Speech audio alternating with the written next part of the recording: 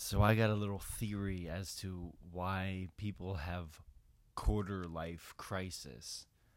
I am 26 years old right now, and I qualify for the quarter life crisis.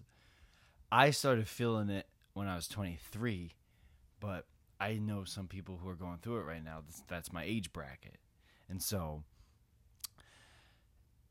this is just a theory. It's not science, it's semi-scientifically backed, but nobody's come out and said it yet. So let me be the first to say it. Here's my theory. It's pretty scientific. Ready? So, since the dawn of time, mankind hasn't really lived much longer than 60 years. So, that means, let's just call it 50 for the sake of even numbers.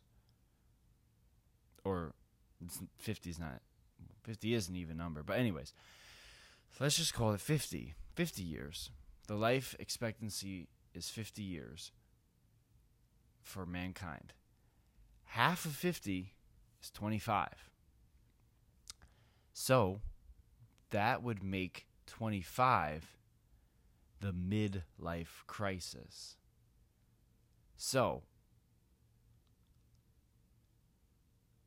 with that being said, 25 is we have a quarter life crisis at 25 because we're still adjusting to the fact that we're living longer. We're living up to 100 these days. So we call 50 or 50-ish the midlife crisis now, but really the old midlife crisis was 25.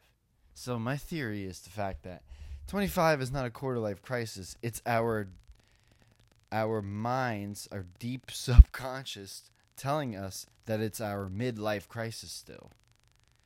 Because we need to feel like adults, because we don't have much time left. Those are the things that we go through, at 25. Similar to a midlife crisis. So that's my theory behind why people go through midlife crisis at 25 years old, or we'll call it a quarter life crisis.